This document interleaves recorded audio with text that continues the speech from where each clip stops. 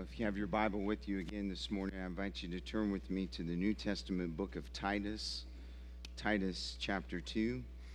If you're using a Pew Bible, you'll find it on page 1272.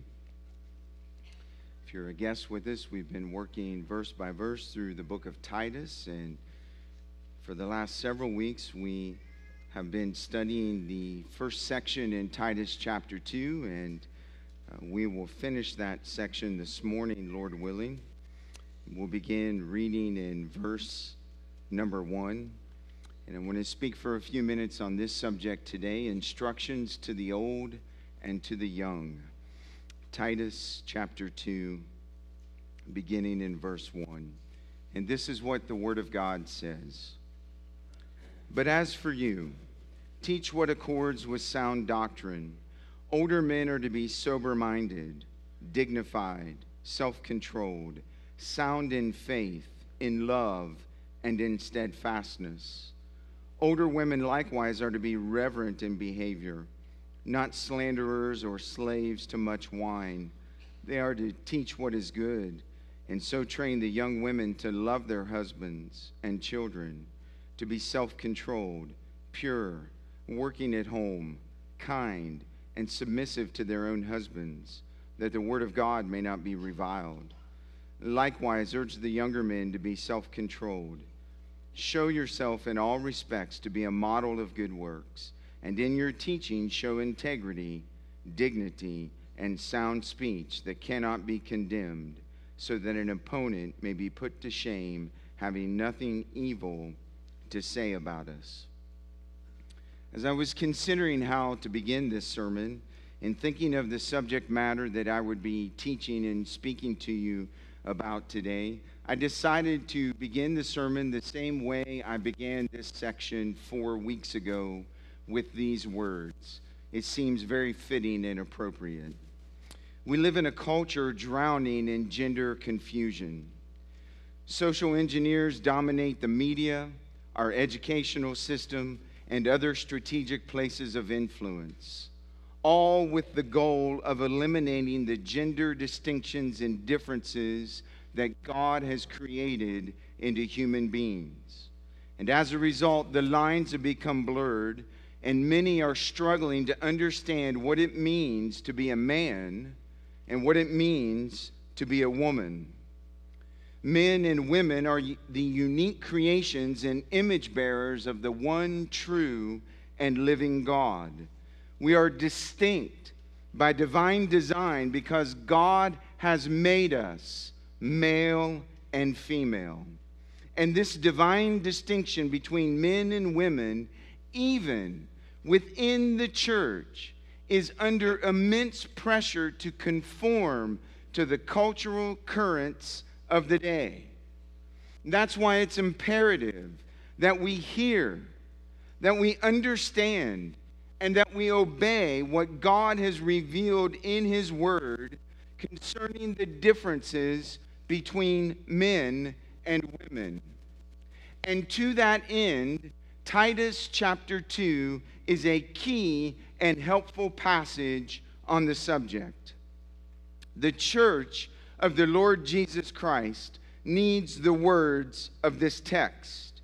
For in these verses, Paul gives God's instructions for the roles of men and women in the church and in the home in a clear and concise manner. In this passage, Paul paints a picture of a community where age and experience matter, where there are unique challenges and temptations in every role and in every generation, where older men and women are teaching younger men and women, where the young seek the counsel of the aged, and where the aged set an example for the young. And the driving force of these verses that we've read together this morning is one word, the word discipleship. Older men need to disciple younger men, and older women need to disciple younger women. And this discipling of the younger by the older is a clear biblical pattern that has been neglected for generations. The church of Jesus Christ needs a revival of Titus chapter 2. And so we'll study Paul's instructions for the old and the young. And this morning we're picking up where we left off last week, thinking about his instructions to younger women. And in verse 4 and 5 he says, "And so train the young women to love their husbands and children, to be self-controlled, pure, working at home, kind, and submissive to their own husbands, that the word of God may not be reviled." I will submit to you this morning, you will not find another passage of Scripture that is more vehemently attacked and denied than this passage of Scripture. It is ridiculed, it is reinterpreted by people both inside and outside of the church. And yet, it is the Word of God. And what was true in Paul's day in these words is true in our day, whether you like it or not. That's not the issue. The issue is the authority of the Word of God over our lives, over our homes, and over our churches. And in verses 4 and 5, Paul specifies the good that older women are to teach the younger women. And these words in these verses have a dual function. They teach older women what the curriculum is that they should use for the younger women. And they also help the younger women understand the kind of Christian women they should aspire to be. There is also an implication in these verses. If an older woman is going to effectively teach and train a younger woman in all of these matters, it makes sense that an older woman is living these truths in her own life. And as I reminded you last week, in this text, Paul is dealing with what is the traditional case. Paul held a high view of singleness, and he saw the gift of singleness as a unique opportunity to serve God fully with one's life. And yet, he recognized that most men and women would marry and have children. And so we're examining these words in that light and in that context. And in verses 4 and 5, he issues 6 instructions to younger women. Last week, we looked at the truth that women are to love their husbands. And so this morning, we pick up with the second on the list. Women are to love their children. And as with love for their husbands, love for their children is not an option. It is a command. And ladies, would you notice carefully with me the text? And would you notice the order of the instructions in the text? Women are to love their husbands first and their children second. And there is a reason for this order. If you reverse the order and love your children ahead of your husband, first of all, you are disobeying God. And then secondly, when your children leave the home and you have an empty nest, you will have no marriage. You must love your spouse before you love your children. And Paul's admonition here is inclusive. Young women are to love their children with a limitless, unconditional love. And while this love is limitless and unconditional, it is not a love that overindulges children. It is not a love that always allows children to get their own way. And it is not a love that refuses to exercise appropriate discipline when it is needed. The book of Proverbs has a wealth of wisdom teaching young parents how they should love and lead and provide limits for their children. And in the context of a mother and her child, I'm going to give you 2 verses from Proverbs that really strike at the heart of Paul's instructions concerning women loving their children.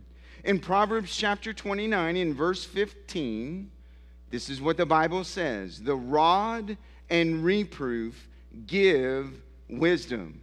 And so he's teaching us as parents that the rod of correction and the act of reproof or correcting and training and instructing your children, the end result of exercising the rod and the reproof is that you raise children of wisdom. That the rod and the reproof produce wisdom in the life of your children.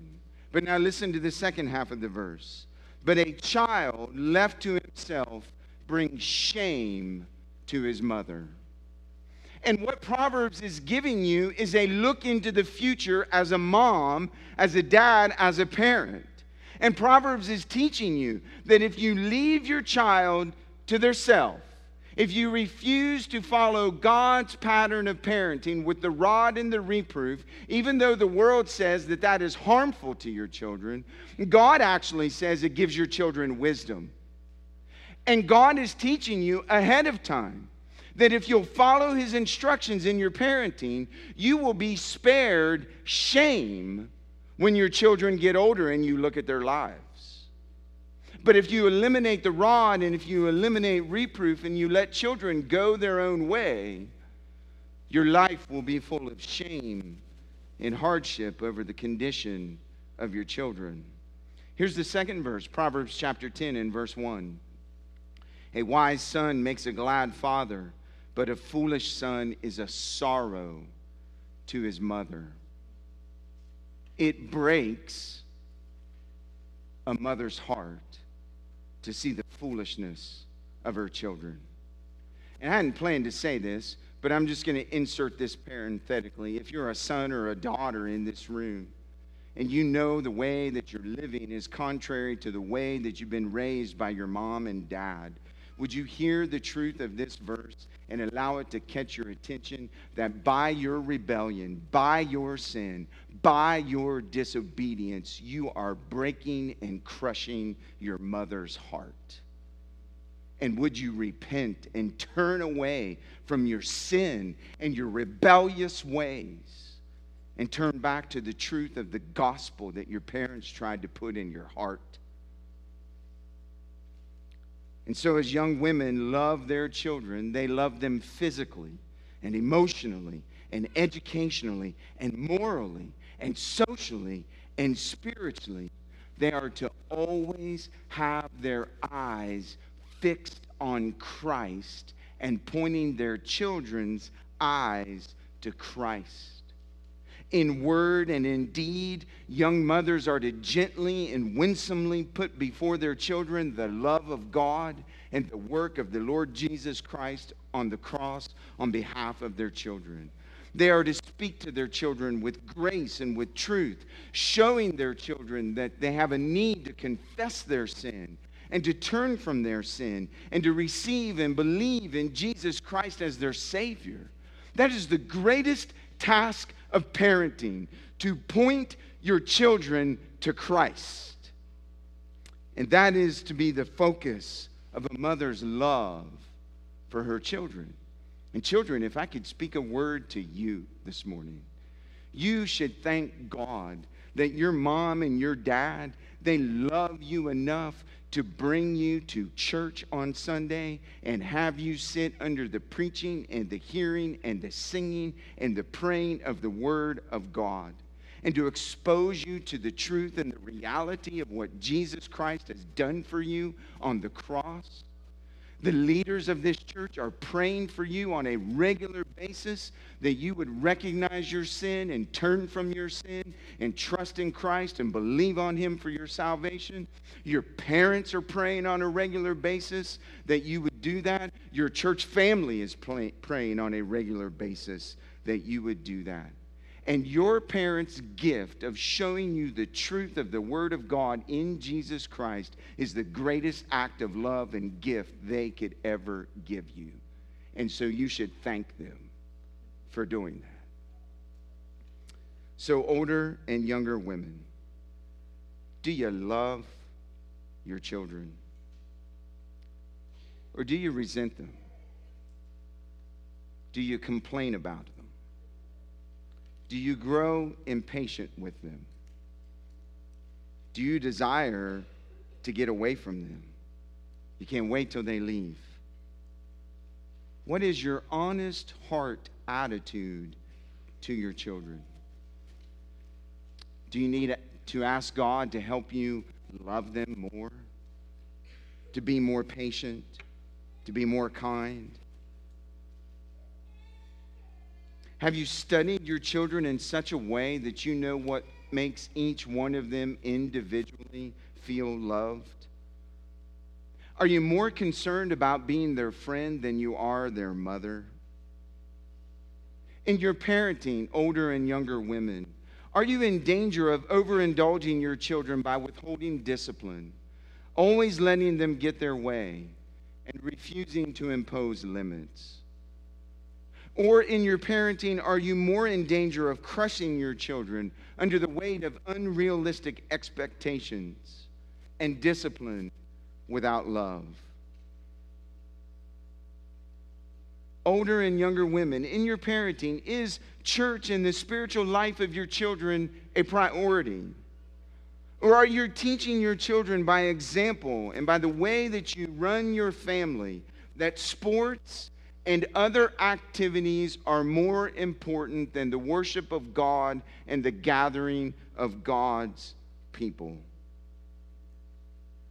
What you model for them in these young age will be their approach to God in worship when they get older.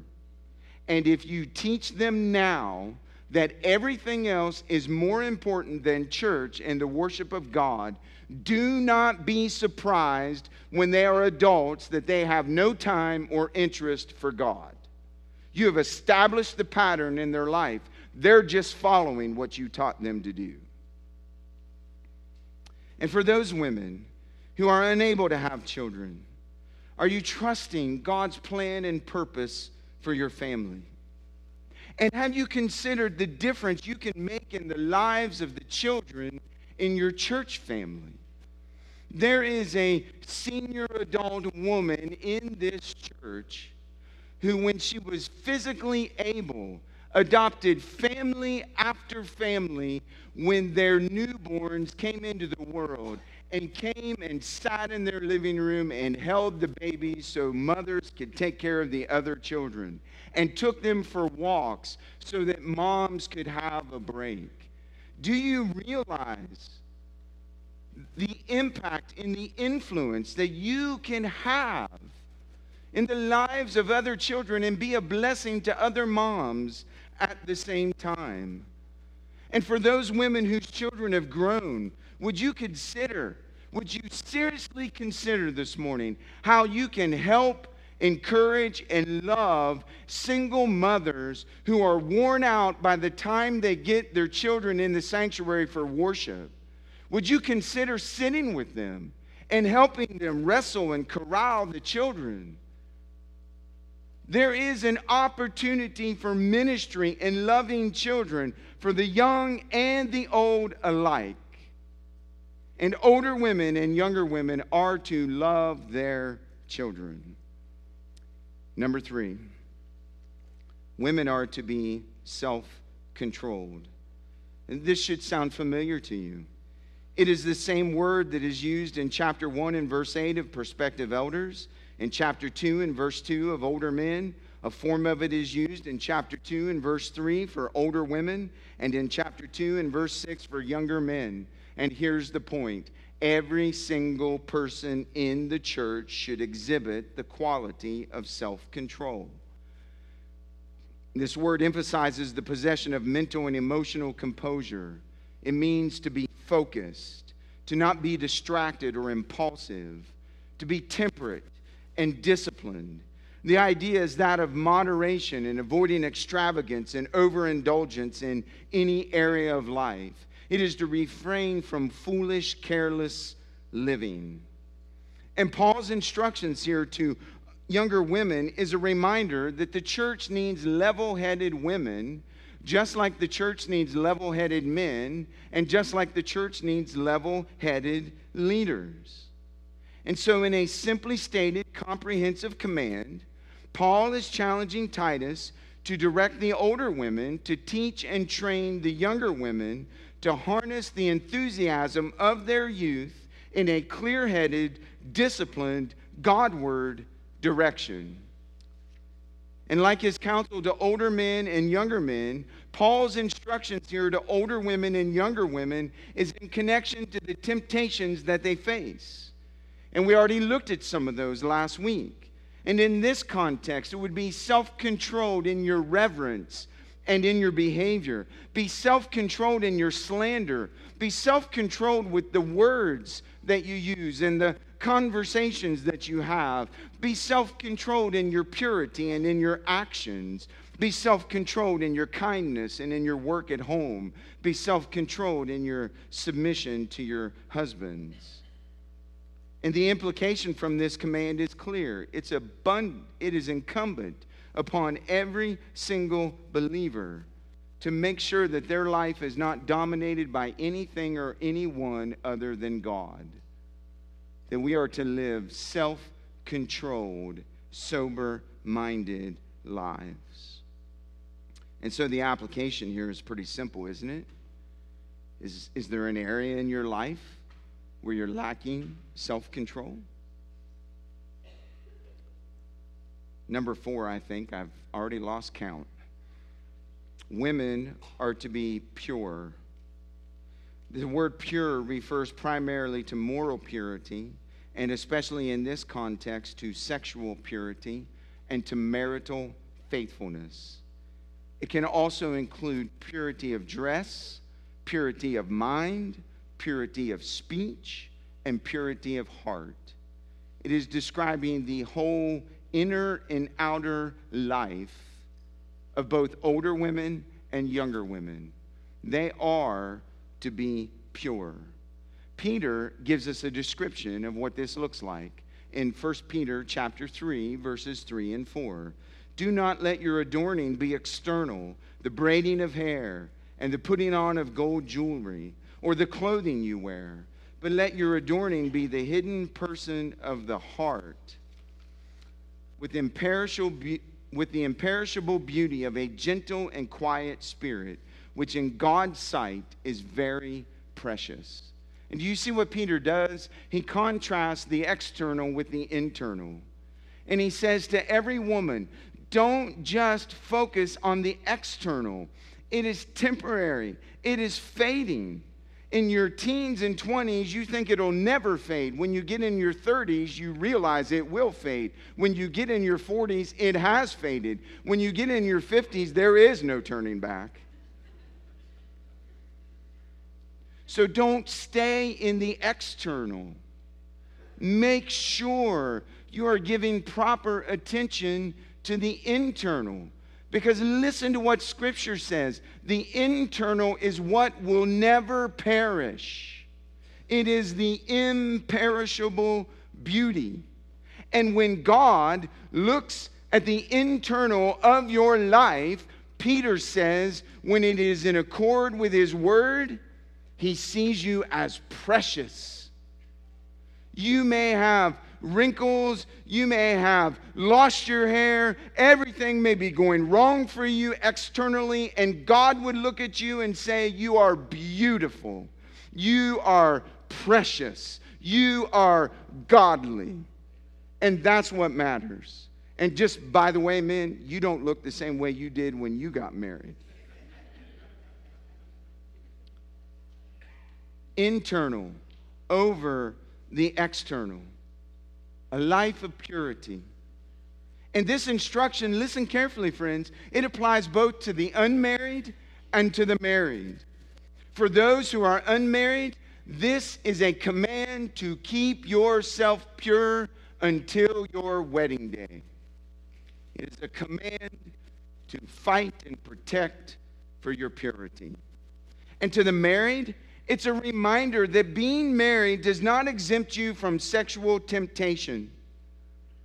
That as a married woman, you must guard yourself from becoming attracted to another man and from falling into adultery, even if your marriage is difficult and your husband doesn't love you the way he should. It is a warning to guard your life from these temptations and sins. And while we often think of purity being a problem for men, it is clear from this text that purity is a problem for women as well. I will remind you this morning that the snare of pornography is not limited to men. All you have to do is look at the statistics, and there's an increasing number of women year after year who are finding themselves enslaved to this sin. And so, older women, younger women, is your life pure? Is it free from all forms of pornography? Videos, magazines, Instagram, books. Is your life free from these sins? Are you pure in your dress, or do you dress to get everybody's attention in the room? Are you pure in the motives of your heart, in your speech, in your action? Are you striving by the grace of God with His help to be a woman of imperishable beauty? I can't even tell you what number we're on now. Here's the next one. Women are to be working at home. Now, I want to say at the outset of this point that you need to listen carefully to what I'm about to say so that you don't misquote me after church. Secondly, I want to say a word to single mothers. As you think about this instruction, I want you to know that you are keenly seen and prayed for by the leadership of this church. And I want you to know that you have the most difficult job in the world of being a mother and a provider and a homemaker. And I want to remind you this morning that this text is not intended by God to make you feel guiltier than you already do. This text is intended by God to feed you and to instruct you and to encourage you in your noble task of motherhood. Now, for the whole church, I want you to understand under this principle that in first century cultures, the home was the domain of the woman. And this instruction by Paul would not have sounded foreign or oppressive to the congregations in Crete. Paul was not defining or limiting a woman's place in society. He was merely addressing the women of the church where they were in society. And Paul is instructing older women to help younger women understand the importance and high priority which God has designed into the roles of mother, wife, and homemaker. So what is he saying when he says in the text that women are to be working at home? Well, the text literally means that you are to be home workers, or you are to be busy at home. Now, this text does not mean that women should never have a job outside of the home. That's not what the text is saying. However, this text does mean that a woman must have the right priorities. And those priorities are her relationship to God, her relationship to her husband, her relationship to her children, her relationship to her home, and then, and only then, her relationship to her career. One commentator said, Paul isn't so much defining the only place a wife and a mother can work as he is defining the home as the number one workplace, the first priority for her energy and her work. It's not the only place. It's the first place. That's the point of the text. A wife has a responsibility before God to ensure that her home is properly managed. She is to take care of the things in the home in such a way that it is a place of refuge for her husband and for her children. This is her priority, her first priority. Tim Chester, in his book Titus for You, said this: "It is not that younger women cannot have a career, But if they are wives and mothers, home is the primary place where they are to serve. The call to be busy at home is not said just to counter the temptation to be lazy at home, but also to counter the temptation to be over busy elsewhere. Did you hear that? That's the point. It is to counter your life from being over busy elsewhere. And, he says, to look for a life beyond the life that God has given you. That's it. It is to serve as guardrails in your life so that you don't neglect the most important things of life and your God-given roles and responsibilities. So it means that a woman may choose to have a career outside of the home. She may choose to volunteer at her church. She may choose to volunteer at another Christian organization. She may choose to volunteer at the hospital. She may choose to be involved in the school. But her home must always be the number one priority. And listen, dear ladies, the world is never going to say to you what this text says to you and what I just said to you. And if you're boiling inside right now, let me just help you deal with that. Your problem is not with me and what I've just said. Your problem is with the Bible sitting in your lap, open in front of you. Because I've not said anything different than what God has said to you. And I will say this, that any woman who makes career status or financial advantage a higher priority in her life than the welfare of her marriage and her children and her home is not aligned with this passage of Scripture. You're just not.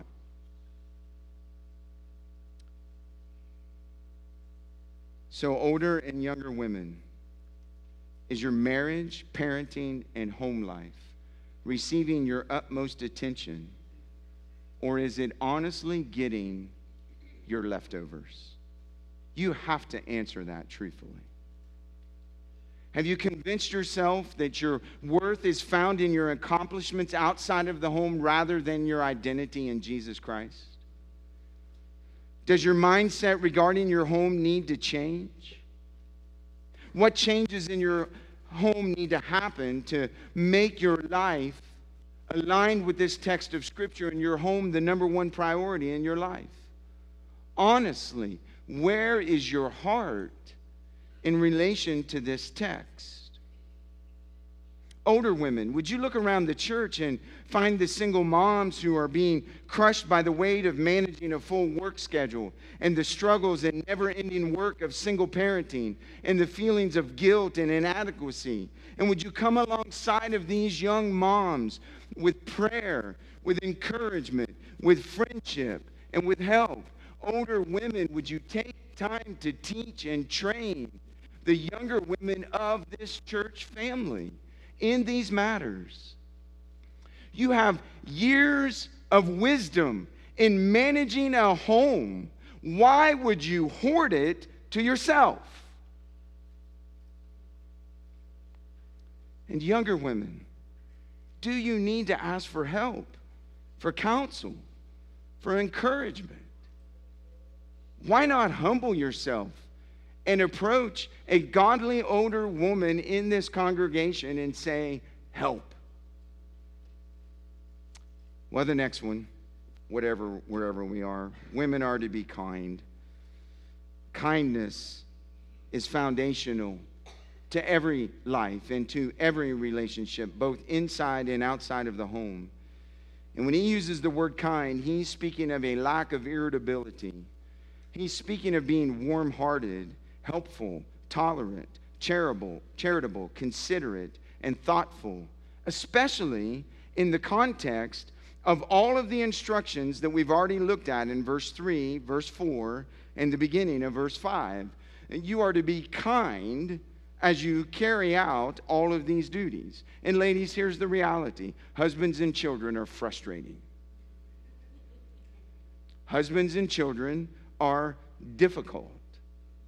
Husbands and children try your patience. And the domestic duties of life are exhausting and never ending. And if that were not enough, add responsibilities outside of the home, and it's easy to see how you as a woman can become irritated and harsh towards the people you say you love the most. And that's why I need to remind you this morning, older and younger women, that kindness is a fruit of the Spirit that God produces in you. And He produces this kindness in you through a work of His grace. He can change a cold heart, a stony heart, a hard heart, an impatient heart, an irritated heart, a harsh heart. And He can replace all of those things with kindness. It is a fruit of the Spirit, of the work of the grace of God in your life. And do you know that Paul speaks to this work of grace and how it changes us and makes us kind in Titus chapter 3, verses 4 and 5? He says this, "But when the goodness and loving kindness of God our Savior appeared, He saved us not because of works done by us in righteousness, but according to His own mercy by the washing of regeneration and the renewal of the Holy Spirit." And what Paul is teaching us in Titus chapter 3, verses 4 and 5, that the goodness and the loving kindness, the kindness of God, appeared to us in the birth of His Son, the Lord Jesus Christ. And God, in His mercy and grace and love and compassion, didn't save us because of anything good in us or because of anything that we did. He saved us because of His grace and His compassion towards us in our sin. He extended His mercy to us when we could do nothing to change our condition.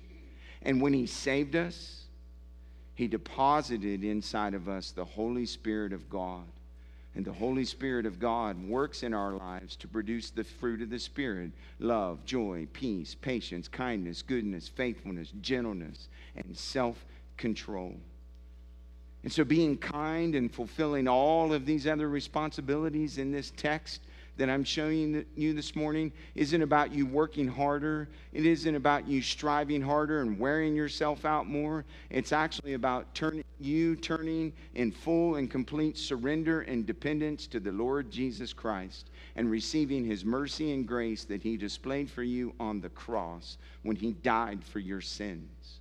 And that when you receive Christ as your Savior, He begins to work in your heart and change your heart towards kindness. And once you're a Christian woman, you can pray and ask God to continue to develop this loving kindness in your life so that it will overflow into the lives of those around you. Well, if I haven't made you mad enough already, here's the next one. Women are to be submissive to their own husbands. The word submit literally means to arrange under, to line up under the leadership of another. It is a military term.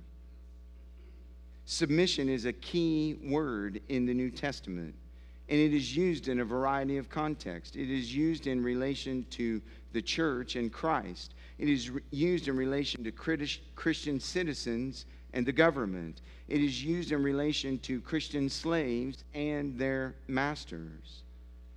And contrary to the world's opinion, a wife's submission to her husband is not an oppressive imposition.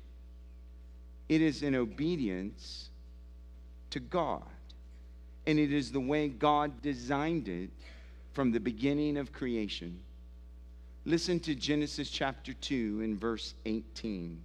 Then the Lord God said, "It is not good that the man should be alone. I will make a helper fit for him." That's it.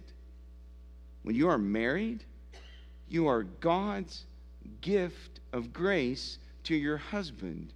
You are a helper uniquely fit for him. There's not another woman like you in all the world. You're uniquely fit for this man that God has given you. And your submission to your husband and your husband's love for you as his wife is the clear teaching of the New Testament. And it is a picture of Christ and his relationship to the church. In Ephesians chapter 5, verses 22 to 24, Paul says, wives, submit to your own husbands as to the Lord. For the husband is the head of the wife, even as Christ is the head of the church, his body, and is himself its Savior. Now, as the church submits to Christ, so also wives should submit in everything to their husbands. When a wife submits to her husband, and a husband lovingly leads his wife, that marriage pictures Christ in his sacrificial love and death for the church, and the church's reception of Christ's work on the cross on their behalf, and their lining up under the leadership and the authority of Christ. And so the husband's role is that of a loving leader within the home, and it's the role of the wife to line up under that leadership. Ladies, this in no way implies that you are inferior to your husband. It is not about status. It is about role and function and calling in the marriage and in the home. And men, this text never, ever, ever gives you the right to be a tyrant, to be a bully, to be abusive and oppressive in your home. If you're doing that, you are disparaging the image of the Lord Jesus Christ. Paul says that in his love for the church, it is a selfless love. It is a sacrificial love. It is a giving love. It is a love that elevates the church. And if you're not loving and leading your wife by elevating her, making sure she knows how precious and important she is in the family, you've got this text backwards. No wonder she's having so much difficulty submitting to you. You should try living with yourself.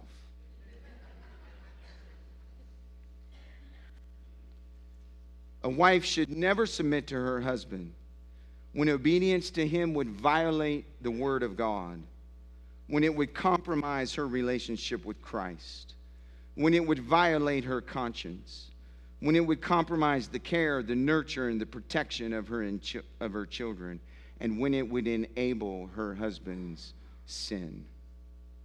Nor should a wife ever, ever submit to physical, sexual, emotional, or verbal abuse. That is not what submission means. Jesus Christ would never abuse his church. A husband's leadership in the home should be characterized by the sacrificial love of Christ. And would you notice in the text, both men and women, notice in the text that this command of submission is given in the middle voice. It means that a woman was to submit herself. Submission is not something that a husband demands from his wife. And I would just say to you, sir, I've said it before and I will say it again. If you have to tell your wife that you're the leader and that she needs to submit to you, you're not. A leader never has to say they're the leader. They lead, and people follow. And if you have to identify yourself as the leader, there's somebody else in your home that's leading, and it's not you. And it is not your place to demand her submission. It is your place to love her. And do you know what I've found? If I will concentrate on loving my wife the way Christ loved the church and the way I'm commanded by Scripture, I got a full plate. I don't have time to think about submission. All I have time to think about is how I'm loving her. And I've also found that if I'll concentrate on loving her, submission won't be an issue. They will willingly lined up under a leadership where they know they are loved, nurtured, cared for, where they know you'd be willing to die for them with a bullet, and where you would be willing to die for them by taking out the trash. That's the kind of love that submits. And ladies, this is what Susan Hunt said in Spiritual Mothering. When a woman realizes the power of her loving acceptance of her husband and makes an all-out commitment to be his completer and not his competitor, he reaches heights he never could have attained without her. Oh, if you'll stop competing with him and just complete him, he'll be a different man. He'll be a different man. Older and younger women, are you refusing to live in the assigned roles that God has given you in your marriage and in your home? Maybe you say, Pastor, this all sounds really good, but I've got a passive husband at home that refuses to lead. And if I don't step up and lead, nothing will happen. Well, I would say to you, ma'am, pray for him. Pray that God would work in his life in such a way to empower him to fulfill his role as a loving leader in your home. And talk to him gently and kindly about your need for him to step up and lead you and your family. Maybe some of you women need to give your husband a chance to lead. You may be so aggressive in the home that he's willing to take a back seat, and you've never given him an opportunity to lead because you're always jumping out in front of him. Maybe you need to step backwards and see if he fills in the vacuum. And for those women under the weight of ungodly leadership, I would say to you today, would you trust that God's word is true? Would you trust that it's true? And that as 1 Peter chapter 3 says, you can have a major influence on your ungodly husband by your walk with God and the way you live your life and the way you obey him. And that God would be able to use you and what he's done in your life to win your husband to Christ without you ever saying a word. 1 Peter chapter 3, verses 1 through 6. Go read it, and you'll find it there. God's word is true, ladies. You have to trust him that he'll use your life in that way with your husband. Well, we bring all of this to a completion because I know you're ready to be off the hot seat, and so am I. Why, look at your Bible, why should older women practice, teach, and train the younger women in all of these matters? Why should they do it? Look at the end of verse 5, that the word of God would not be reviled.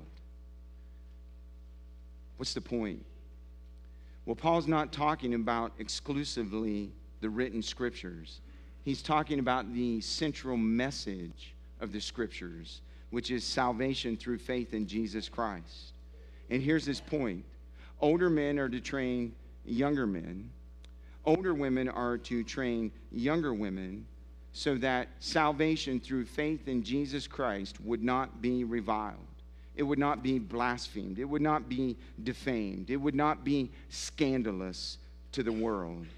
What is at stake in Titus chapter 2, friends? If you haven't heard anything else, would you hear this? Like, don't close your Bible. Listen. Listen to what I'm telling you. This is the whole point. And if you don't get this, you miss the emphasis and the point of Titus chapter 2. And we've spent 4 weeks on it. How can we miss the point? We got to get the point. And here's the point. What is at stake in Titus chapter 2 is the reputation of the faith that we claim to have, the reputation of the gospel message which we are required to proclaim, the reputation of the Lord Jesus Christ, and the reputation of the very Word of God.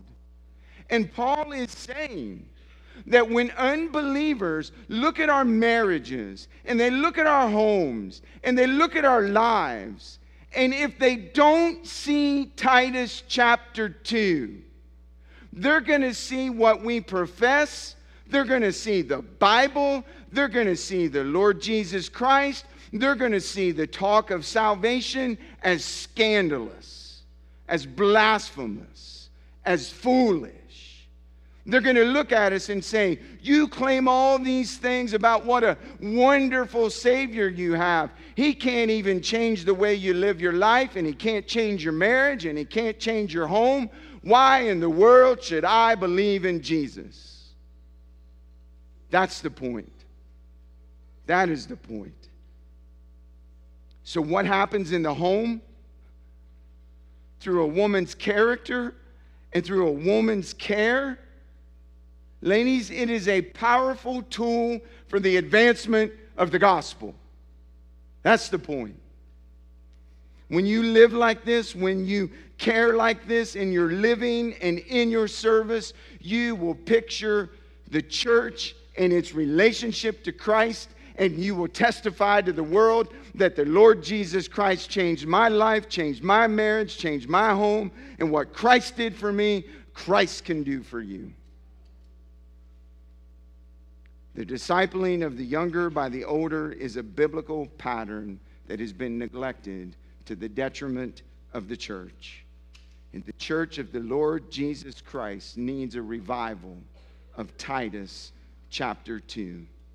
Older men discipling younger men. Older women discipling younger women. Would you pray?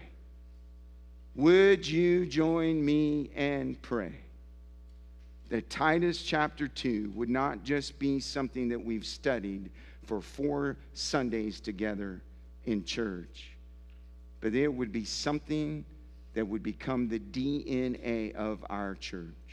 And that when we think about First Baptist Church of Wheeling, we think about Titus chapter 2. And would you join with me in praying that God would show you how you can live these truths in a practical way? The gospel of Jesus Christ is at stake. Let's pray.